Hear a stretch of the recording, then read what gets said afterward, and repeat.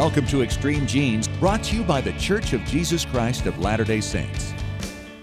And welcome, Genies. It's America's family history show, Extreme Genes, and ExtremeGenes.com. It is Fisher here, your radio root sleuth, on the program where we shake your family tree and watch the nuts fall out. And this episode is brought to you by BYU TV's Relative Race, now in Season 5. Catch it Sunday nights at 9 o'clock Eastern, 6 o'clock Pacific. And coming up today, we've got some great guests, as always. First time I've ever done this, actually. Got a deep insider from Ancestry.com. He is John Erickson. He is the Senior Director of Product.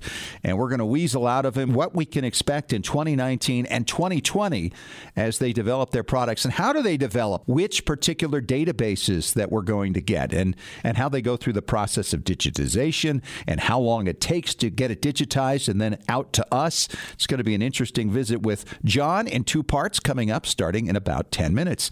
Later in the show also, we are going to talk to Melanie McComb from NEHGS about Jewish records and how to get those name changes resolved in some cases. So that's going to be a lot of fun as well. Right now, though, let's head out to Boston and talk to David Allen Lambert. Hello, David. Hey, Fish, how you doing? I am awesome and ready to hear your family histoire news because I know you got a grundle of stories today. Okay, the first thing I want to talk about is how about a matriculation from college 100.5 years after you were supposed to graduate?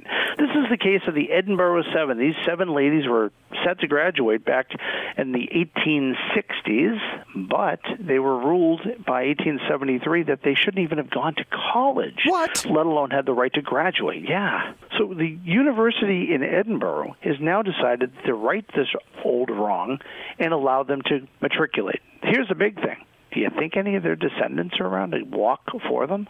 Wow. They're dead. This is crazy. Yeah. Well, better late than never. I know that I thought college would always kill me before I finished, but never thought it would kill you, bury you, then decide to give you a diploma. Right. The stories you get from Scotland, including this one, which is about 100.5 years older. And this was on Scotland's People on their Twitter feed, and I just had to share it. Because you know the way that sometimes you wonder why the person has recorded something kind of weird? How about this one? This is from 1704 from the parish of Ochiltree in Ayrshire, Scotland, where the registrar wrote down a baptism of a baby, or attempted to. Quote, the child's name was something, George something, lawful son of what ye call him in mains of bark skimming, was baptized on April 9th, 1704. So apparently too much mead in the drink the night before. Yeah. He couldn't remember who they just baptized. Yeah, he punted, apparently, yeah. You know, I read a lot of the family history news right from ExtremeGenes.com, so I really have to thank you for holding up those cue cards for me. But this one's a great story. Right here from Massachusetts, Elizabeth Freeman was the first enslaved woman to sue for her freedom and actually win back in the 18th century. It's a great story, and it goes to show you, that the rights of African Americans kind of started up north. Massachusetts had slaves until 1783. Well, it's a great story, and you need to read it. It's on ExtremeGenes.com. Well, speaking of Revolutionary War era news, you might have heard of the hero of the Revolution, Casimir Pulaski, the person that was recognized as the father of the American U.S. cavalry. Well, they're not saying that it's possibly the father, but now maybe the mother? Yeah. It's a condition known as congenital adrenal hypoplasia, which makes a girl more of a guy, or is it more of a guy, more like a girl? Well, in any event, they have dug up the great niece of Casimir, and they have the skull of Casimir who died here in the States, and they're doing the DNA, and it looks like the hero may actually be a heroine. Isn't that interesting? Yeah. Casimir Pulaski, and their counties and their cities and even a nuclear submarine, David, named after this guy. Yeah. Stay tuned as more DNA results unfold on Extreme Genes. Yes, that is pretty extreme, pretty interesting. I really think it is. And more to follow on this fun story. Yes, exactly. Did you hear about that Zambian nurse? Yes. This is a crazy story. I'm just going to summarize it here pretty quickly. Yeah. There's this Zambian nurse who's dying of cancer, and she's on her deathbed, and she's confessing that over many, many years, she swapped 5,000 babies For fun. For fun. Yeah, she said this is what she did for entertainment, and it became kind of a habit. And so basically there are probably 5,000 families or so out there that are actually raising or have raised children that belong to some other family that's out there raising somebody else's kid. So it'll be interesting to see if there might be some need for DNA testing going on in Zambia anytime soon. MyHeritage needs to get down there and offer free DNA kits and see how many families they can. Wow. Yeah. Crazy story. It really is. All right, David, thanks so much, and we will talk to you again next week. Yeah, and have fun talking to Melanie. She's a brilliant genealogist. Coming up soon. Take care. You know, the aftermath of Roots Tech brings us a lot of interesting interactions, and one of them for me at Roots Tech was visiting with the Senior Director of Products for Ancestry.com, John Erickson. And we've never crossed paths before, but it was fascinating to hear some of the things he did. And he's kind enough to say, yeah, let's go on and talk about what they're doing there right now, because as so many people have Ancestry accounts, it's kind of good to know what the direction they're going in and get to know some of the people behind the scenes there at Ancestry that have our best interests as family history researchers in mind. And John, welcome to Extreme Genes. Great to have you. Thank you so much, Scott. It's great to be on. How did you get started in all this? Yeah, so that's a great question. So I'll split that into two parts. First was my kind of interest in family history, and then second was what brought me directly to Ancestry itself. My parents were both avid genealogists and continue to be. And there was two things that really stood out in my mind in my youth that really blossomed an interest in family history for me. The first of them was an opportunity I had when I was young to be able to go overseas with my parents and travel to Wales. And we were able to, I was very fortunate to be able to go with them, and we did a week-long houseboat trip on the Brecon Beacon Canal and stopped in little towns along the way where we were able to go down into the town, go to the local cemetery, and be able to look at gravestones for people that were in my direct ancestry. And that experience really highlighted for me the value and understanding the past that we came from. So that was one experience that really drove this interest to me. The other was when my grandfather passed away, my mother's father. He died in a plane crash in St. George in the early 1990s. And it was then that I really began to understand not only the people that were in my tree, but the stories behind them, and really got to know my grandfather better through the stories of the family that got together and came together to celebrate his life. And that really had a profound impact on me. And so I carried that with me through my career in product management. And over the course of 10 or so years working in product management, specifically in healthcare, the opportunity came up for me to be able to join Ancestry. Wow. And I jumped at the opportunity because Ancestry and family history in general is such a mission-driven enterprise. And I had been in healthcare for so long because that was important to me. I wanted to be able to work on problems that were really important to helping individuals and the quality of life. And that's where healthcare really stood out for me. And then, as I said, the ability to join Ancestry, which was a completely different problem set, but still very mission-driven, was something that I jumped at. And so I made that move about 10 months ago and have not looked back since. Boy, I'm looking at this and I'm thinking, you're our kind of person. You're a genie first and foremost, and then you have the skills to kind of figure out exactly how to get a hold of some of these record sets. Now, you oversee, all the product lines and things that are happening at Ancestry. How do you select what record sets you go after?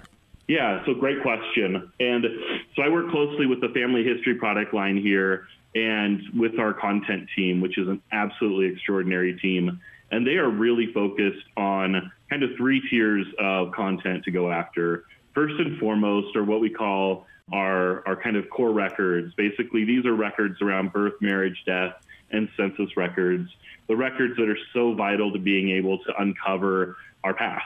Mm-hmm. And so we have an extensive effort in continuing to find records like that we can digitize and bring into our system. We also have records that expand on the stories of people's lives. So birth, marriage, death, and census are great to be able to find individuals, to find their parents, and to be able to research backwards in our trees. Sure, extend the tree, right. Exactly. But then there's a whole record set that really adds richness to the stories of those individuals' lives. So those are things like immigration records, military records, records around directories and things like that that provide that context to the time and place that the individual lived in. And then the third record set that we have are records that help individuals in areas where we don't have lots of historical records to better understand the time and place of those populations. So if we can't, because of whatever reason, find birth, marriage, death, et cetera, but we have people who have done their DNA and have ethnicities or communities in certain regions where the BMD records might be sparse, we try to find records that might add color and understanding to that time and place and region that they may be from. So it's a little historical background kind of thing? Exactly. Yeah, things that provide insights for those populations. So, we hear this a lot. People are thinking, well, if it's not online, it doesn't exist, or I shouldn't even make any effort to look at it, or it's going to appear somewhere. What is your guesstimate as to what percentage of the records are still out there that nobody has gone and digitized up to this point? I wish I had a number for you. I don't. We have not tapped out on those resources at all. There are some records that we know are available and that for some reason just have not been made available from a digitization perspective. Mm-hmm. And so we're actively pursuing those record sets to try and get those. And sometimes that's just a matter of the clock passing long enough where government agencies can release those things. For instance, censuses are a great example of that, where every 10 years we can add a new census collection based on the legal requirements of that set. There's others that we are aware of that we're unsure about the status of when we would be able to get those. We're in constant contact with organizations to try and get updates on those statuses and work with them to get those. And then there's some that probably have not been discovered, but that we're actively looking to discover. Sure. So I wish I had a number to put on that, but the number is substantial enough that we'll be doing this for quite some time. Yeah, for quite a long time. I mean, I don't think there's any risk of you being out of work anytime soon when it comes to finding records, is there? Exactly. No, there's not. And what about indexing? I'm sure people will be curious exactly how it is. You obtain these records, and still, in order to become searchable, there has to be a process that you go through. Yeah, we have quite an extensive process for the digitization of our records. It begins by identifying the records that we want to acquire, working with the appropriate agencies to get the appropriate contracts in place. And then we begin the digitization process, which includes all the necessary work to, take photographs of it, clean the records up, do the indexing for those, add relevant information to make those records searchable, get those records in various sizes to be appropriate for different consumption platforms like desktop versus mobile, et cetera, and then publish those to our site, stitch those into our database to make them searchable and to make them a part of our hint system. So there's quite an extensive process. Wow. That has people going night and day working to get these records to our customers. Hey, I'm just hearing a lot of meetings in my mind. Once you talk about that, it's like, I don't think so. I don't think I'd want to do that. So let me ask you about the timeline then. So from the time, say, you digitize something, maybe on site, maybe you're in New York, maybe you're in Los Angeles, maybe you're in the South someplace, from the time you actually digitize something till the time you've cleaned all this up, you've done the indexing, and you get it online, what is the usual timeline for this? Yeah, so it's completely dependent upon the size of the record set. So we will get something like a census, which will be rather comprehensive, and then we'll get smaller record sets that are for a specific parish, for instance. And so it really is dependent upon the size of the collection. It can range from months to over years. And so wow. It's something we have really tuned that experience to be as efficient as possible, and we continue to work to improve it so that we can make that as fast as possible. But it is a pretty comprehensive process, as you can imagine. And so for, especially our larger record sets, it can take quite some time. So do you ever see a time where handwriting will be done automatically when it comes to the indexing or even translation of old records in foreign languages? Yeah, handwriting is a fascinating topic, and it's something that we are actively working at. As you can imagine, as anyone who's sat down and done any sort of indexing for old records, handwriting across the across decades and centuries goes through quite dramatic changes. And so it's a very complex problem, but one that we hope to be able to solve. That would definitely be the desired end state for us, is to be able to scan those handwritten records and be able to get, with strong accuracy, be able to digitize that and translate that into searchable text. So something is that done at all yet, to any degree at all? On handwritten records, not from a production, not at large production scale for us at this point in time. Okay, so over time. What about with foreign languages?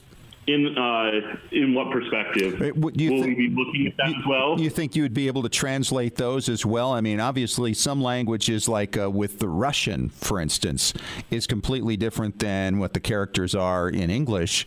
Do you think that that would be probably much even further down the road, yes? Yeah, so definitely English would be where we would start to tackle the problem, but the goal would be to be able to do that for multiple languages.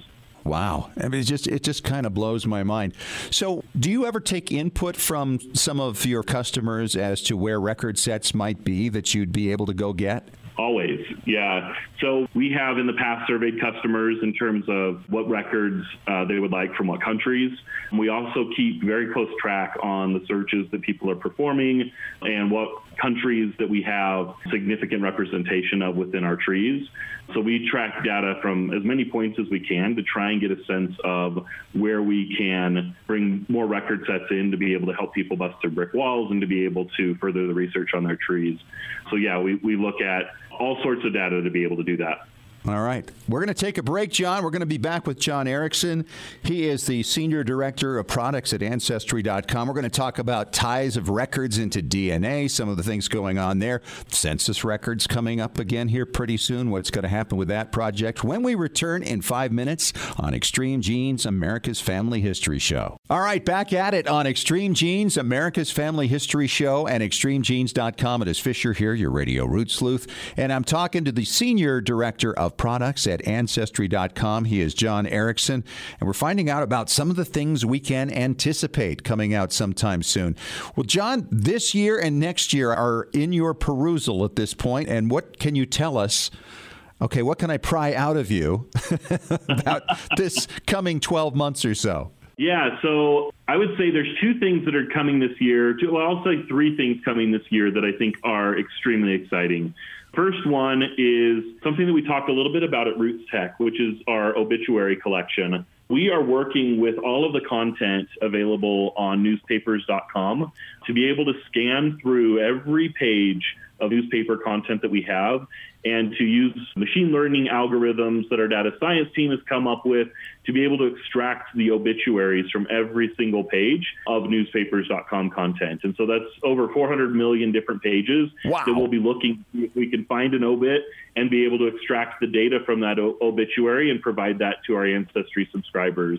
And so as you know, these obituaries are mini family trees in and of themselves. They don't just contain information about the deceased, they contain information about the deceased children and the deceased parents and other relationships that are really core to being able to make those discoveries.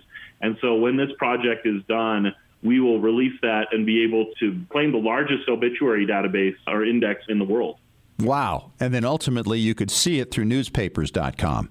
Yeah, exactly. So the relationships that are extracted will be a part of the Ancestry. So you'll be able to see the name of the deceased, you'll be able to see the relationships and be able to add those discoveries to your family tree on Ancestry. If you want to read the actual obituary itself, you can go to newspapers.com to be able to read the obituary. And that's so fun to actually have the image of it as well. So what else is coming out?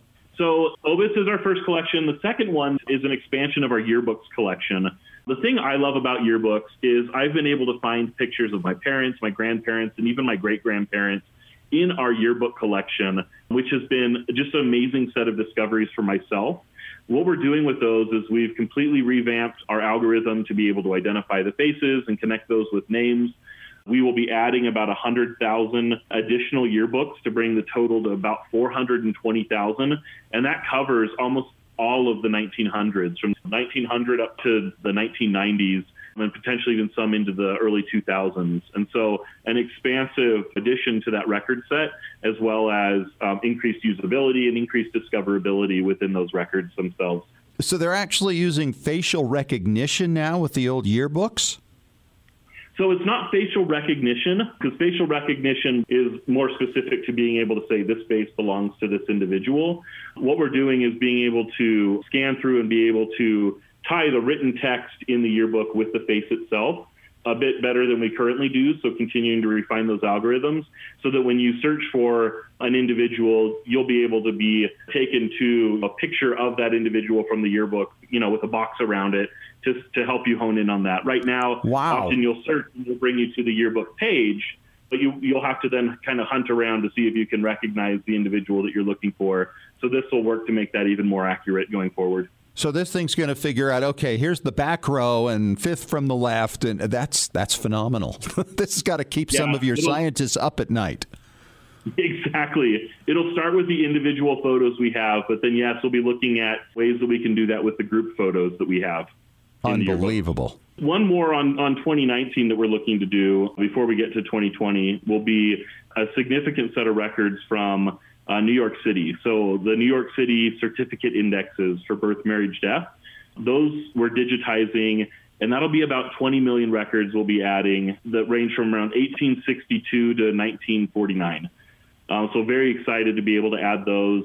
And then actually on top of that, there's a lot for 2019. On top of that, we'll be on top we'll be finishing the digitization of the World War II draft cards. There's 33 million of those. We just released 4.6 million from 7 states just a month or so ago, 6 weeks ago. And by the end of the summer, we plan to have all 33 million of those complete, as well as some digitizing U.S. naturalization records from California, Delaware, New York, Pennsylvania, Virginia, and West Virginia. Wow. You're a busy man. Our teams are busy for sure. And all of this is made possible through our amazing content organization, which is just absolutely dedicated to bringing these records to life for individuals as quickly and as accurately as possible. That's awesome. All right, 2020. So 2020 will continue core investments in both U.S. and international records. So I could say right now we're currently working on projects in multiple states. So we have work going in Hawaii, Montana, North Dakota, Pennsylvania, Wisconsin, and several other states, active digitization projects going on there that'll be added to the database through 2019 into 2020. We also have work that's going on census and BMD records in 15 different countries. So Australia, Austria, Canada, Denmark, Finland, France, Germany, Ireland, Latvia, Mexico, Netherlands, New Zealand, Norway, Sweden, and the United Kingdom. So all corners of the globe that we are undergoing current digitization and indexing projects that we'll see pop up on the site over the course of the next 18 months. So what story have you heard, John, that's come back to you from some record set you guys have discovered that really touched you, that you just went, wow, aren't we doing a great thing here? Yeah, great question. So I'll share 2 stories that touch me specifically. Both of those actually come through the content that we have at newspapers.com as I've been seeking to add that richness to my family tree.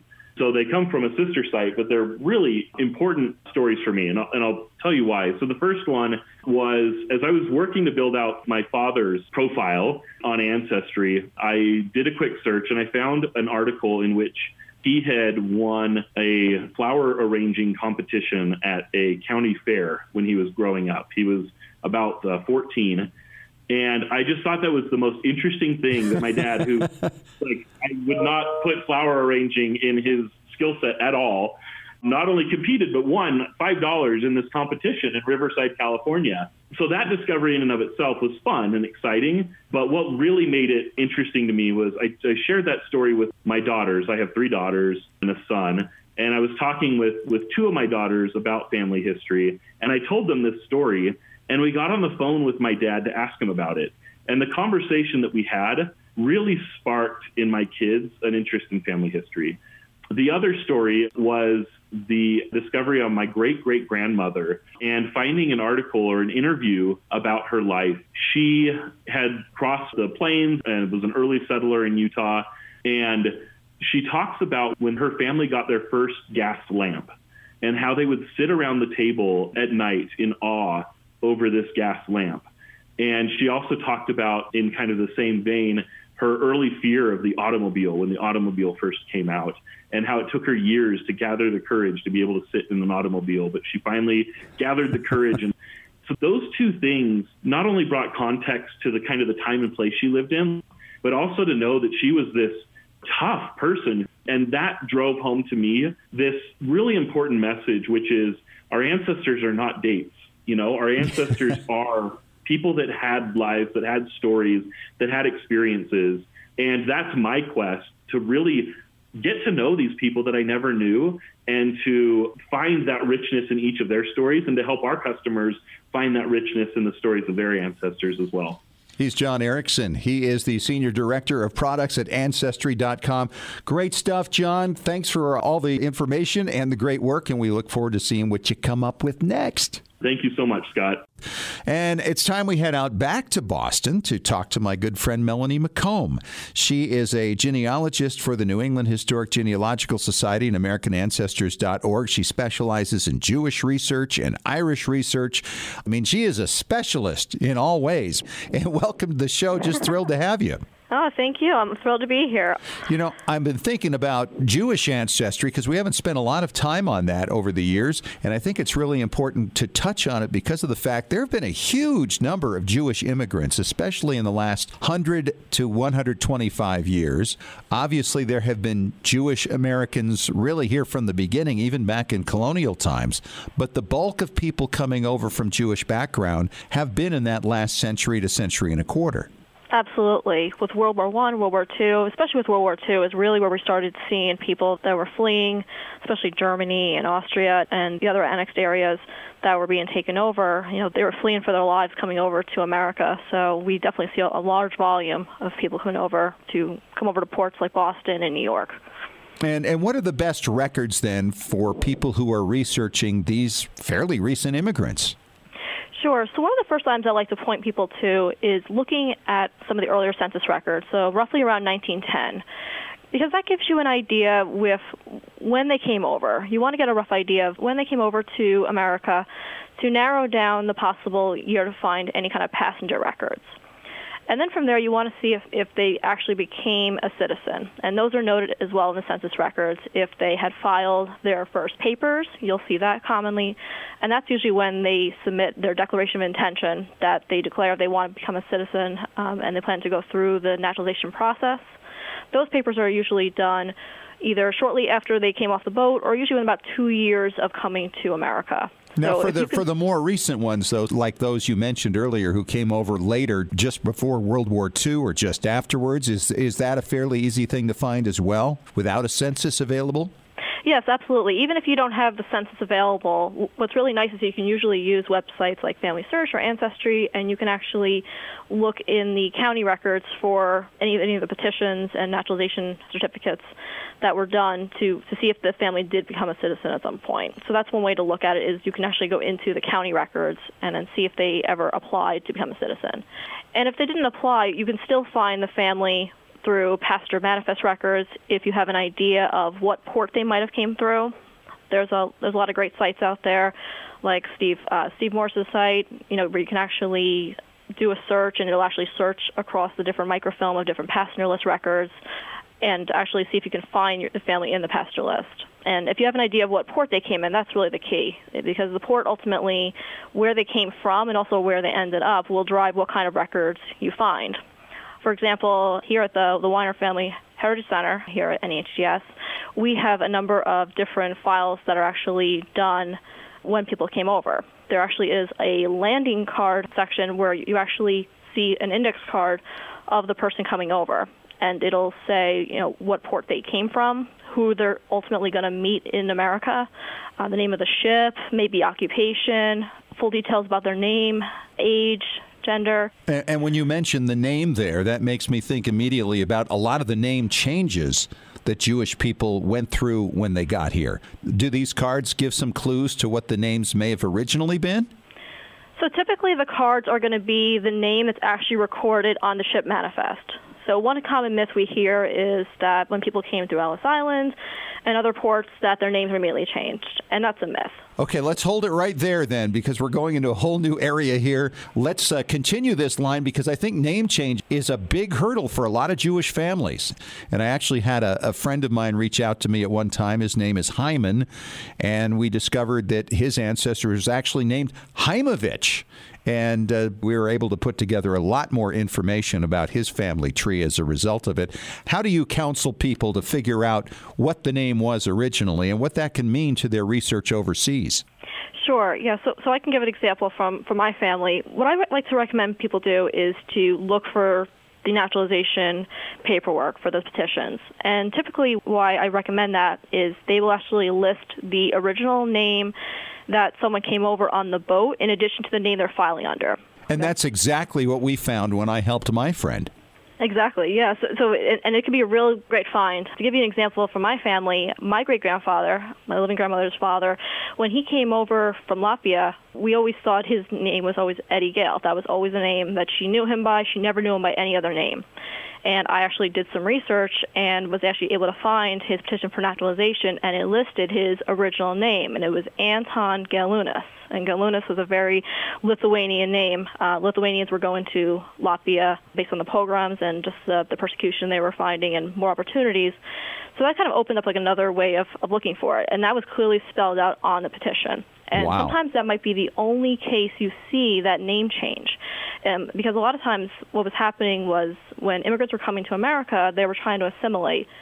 But we weren't required to go through a court necessarily to change their name. They might have just changed their name so that they could fit in amongst their community and not necessarily be distinctively showing up as being a foreigner. Right. And that's what happened with my great-grandfather. He was ultimately a jewelry engraver in New York City, and he ultimately just decided to change his name and went by Eddie Gale, so completely changed both first and last name, which I can see that happen sometimes. Well, it's interesting you mentioned that, because as we identified this man's name, he went by Hyman, but his siblings continue to go by Haimovich. And now that we knew that, we were actually able to start putting together family groups and extract their history collectively and tie them together. And it made a really big difference in being able to sort this all out. This man had looked for years, couldn't ever figure it all out. But once we got that intention, it really changed everything. And I think to some extent it's rather unique to Jewish heritage. Absolutely. I do find that that's more common amongst Jewish population compared to other populations. Like in my family, I also have the Irish side, my father's side, and you're right, they didn't really change their name so much. They might have swapped out their middle name for their first name, but you're right, they didn't really holistically change their entire name. But we do see that with other populations. I have seen that with Italians and other groups coming over from Europe, where that actually was very common to anglicize the name over time. But you're right, Jews definitely did participate very actively in that practice. Yeah. Well, it's very helpful, and we appreciate you sharing your expertise here, Melanie. And we're going to have you back on and talk about Irish history at some point down the line as well. Happy to always share some shamrocks with you. Hey, I love the sound of that. She is Melanie McComb. She's a genealogist with the New England Historic Genealogical Society and AmericanAncestors.org. Thanks for coming on, Mel, and we will talk to you again soon. Great. Thanks so much, Scott. Hey, that's a wrap for this week. Thanks once again to John Erickson, Senior Product Manager for Ancestry.com, for coming on and giving us a little insight as to which record sets we might be seeing here over the next couple of years. Some exciting things happening in that realm. Thanks for joining us. Talk to you again next week. And remember, as far as everyone knows, we're a nice, normal family. This has been Extreme Genes. Share your family story by going to FamilySearch.org.